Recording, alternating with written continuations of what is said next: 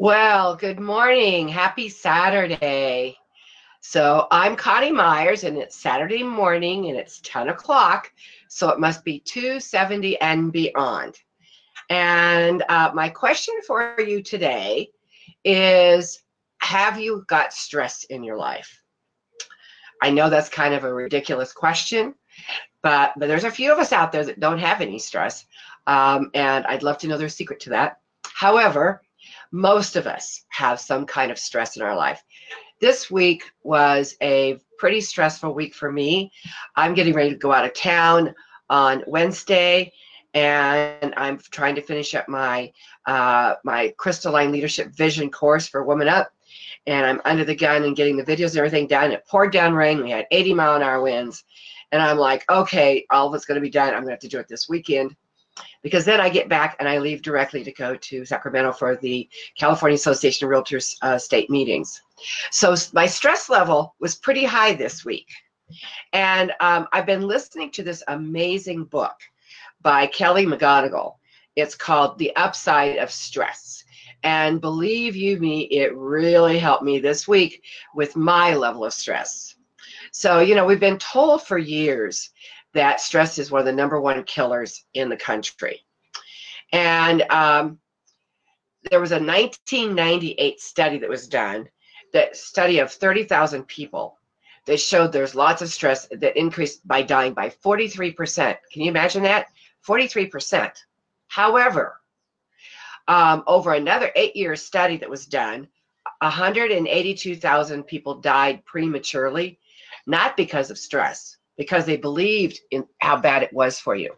So the mindset of having stress be bad for us was what actually caused the deaths, because they actually found that's over 20,000 deaths a year. That would make stress the 15th highest cause of death in the nation. What was really interesting is the study showed that if you didn't believe the stress was bad for you, that it did not change your risk of dying any at all. It wasn't the stress was bad. It was the mindset that we're being told and we believe that stress is bad. That's the power of the mind. So in this study, what they showed was all we had to really do is change our mindset. And that's what I teach. I teach how to be mindful, how to change the mindset to be healthy and well. And if we can do that with the amount of stress that we have in our life, just think of what we'll be able to accomplish. Now, there's sometimes when stress is unavoidable. If there's danger, then your fight or flight is going to kick in, and there isn't a lot you can do with that. The good news is when you have that fear of fight or flight, you then run. So when there's times of danger, it's a different kind of stress, but our normal day-to-day stress can actually be turned into energy. And I'm sure we've all experienced that, where something's like, for example, athletes, when they have stress before whatever there is they're going to be doing, say they're a runner, they're getting ready to run. They have stress, but what that does is that invigorates them to do a better job. So if we can find a way to look at our stress and find a way of it being helpful and less anxious and be more confident with it, we can then increase our energy. But how do you turn a pounding heart or a sweaty palm into energy? What happens when we have stress is our breathing goes faster. So we actually are creating more oxygen to our brain. And so the physical response to that is huge. In a fight or flight, your heart rate goes up, your blood vessels constrict, and all of a sudden you're in a totally different state of mind. So that's what causes chronic stress that's over and over again. That's what causes heart disease. And that's what causes us to have all the symptoms and die from it. So when the participants in this study survey, they viewed their stress as helpful, their blood vessels stayed normal. They didn't constrict. Their hearts still pound, but the profile looks more like when we have moments of joy and courage. So can you imagine? All we have to do is change our mindset so that we are thinking in a way that either brings us joy or love or whatever. that is actually called, and then there's another, that's called let me get this, excite and delight experience when it comes to stress. So it's like when you're doing something really thrilling and it actually increases the blood flow and less cortisol is produced, the hormone that creates the harmful stress. And there's more DHEA. There's also another experience called tend and befriend. And when we code, that's when something traumatic happens, we seek others to increase. We look for other people to support us. And it releases a hormone called oxytocin. And oxytocin is called the cuddle hormone because it makes us want to be around other people. And it makes us want to share and be a part of a group. Or that's like when you have somebody that's seriously ill or somebody that passes, you want the family there, not just because of the illness, but because you want all to be together because of the love you have for one another. So oxytocin actually makes us healthier, and it actually increases our resilience just from the human connection. There was another study done of 1,000, and let me get these facts. I've got the paper here. 1,000 adults over a 5-year period, and they tested and looked at all these major events: financial losses, deaths, serious illness, and they showed that death increased by 30%. But if those people that cared for others, there was no change in the death rate. So many times you see, and like for me, turning my life around and supporting others and writing Crystalline Moments was a way of me giving back to people that have experienced spousal loss.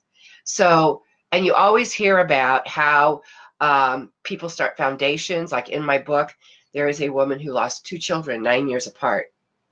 And she talks about how she wouldn't have the life she has. That's her crystalline moment. If those children hadn't passed, I wouldn't be doing what I'm doing if I had not had the loss of my husband. So you see all the time. As a matter of fact, I was watching the news this morning and they were talking about the Columbine because it's the 20th year anniversary of Columbine. And all of these families that have created foundations or do something in memory of their children that they lost, that releases the oxytocin. That's how you can cope with the grief. And I didn't really know the science behind it. I just knew that when I talk to people that have lost someone, that if you find some way to, they always leave a gift and opportunity. I always talk about that. If you can find a way to honor them through some kind of, it doesn't have to be a big foundation. It could be a simple act of kindness or just helping one other person. Then it releases the oxytocin and it makes the grief a little easier. And I didn't really understand the science behind it until I read this book. So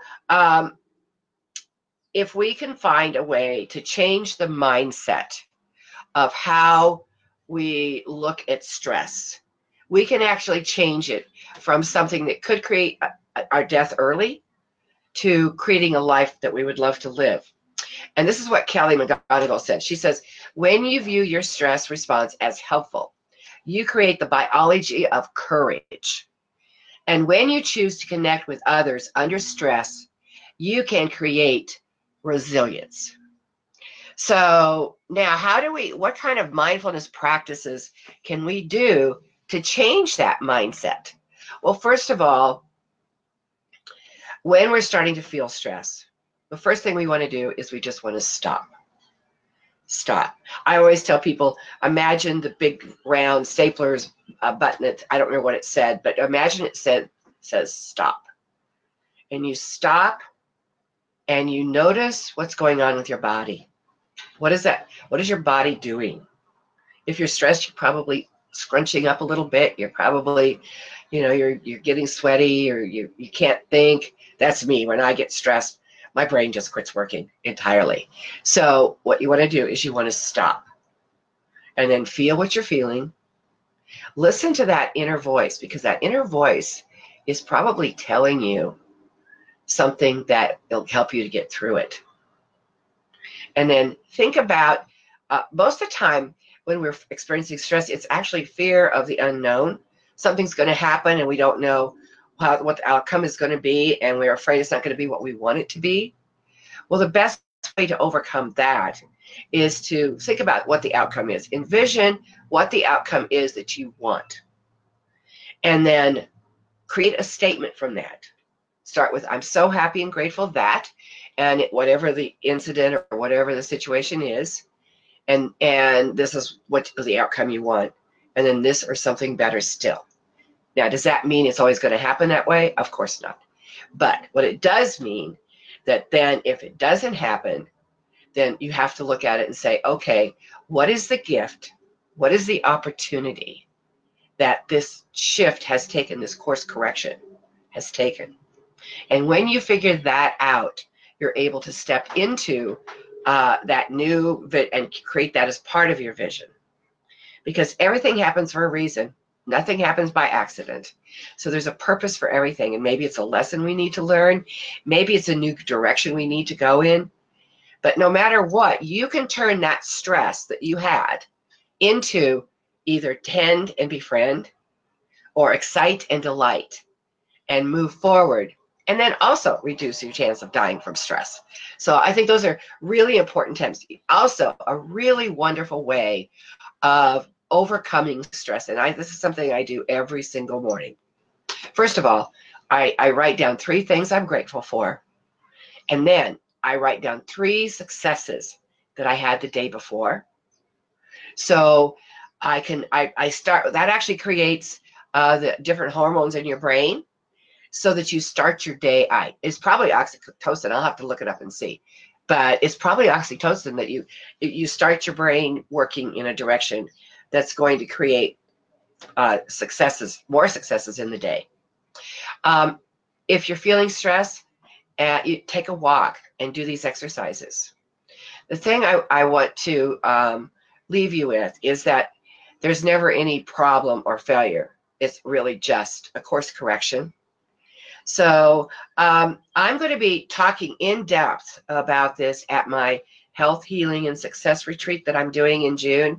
I'm going to be diving deep into all 10 of the 10 aspects that are going into my course for leadership.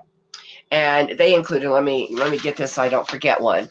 They include stress management, time management, communication, organizational management. By the way, I found some fascinating research on that. Problem solving, decision making, confidence, self-awareness, accountability, and engagement and empowerment. So we're going to be talking about all of those in depth at my retreat in June. So if you think you'd like to be in, like to find out more about it, there's a link in the comments for this video. So this week, I want you to really stop and look at your stress. Look at it closely and say, okay, how can I turn this into either excite and delight, or how can I turn it into mend and befriend, and get those cuddle hormones going. So for me, I am going to be working diligently with my excite and delight and my mend and befriend hormones on my course so I finish it before I have to leave. So I will be seeing you next Saturday. I will actually be in Dallas, Texas. So I will see you. I'm planning on still doing it at 10 o'clock Pacific time, but I'll be sending out a memo if it's something different. So anyway, I hope you have a fabulous week. And remember, that stress doesn't have to kill you. It can actually make you healthier. So bye to all, and love you all. And I'll see you next Saturday on 270 and beyond. And I have a few spots left in my retreat. So please check it out and come with us. It's going to be absolutely amazing. Bye now.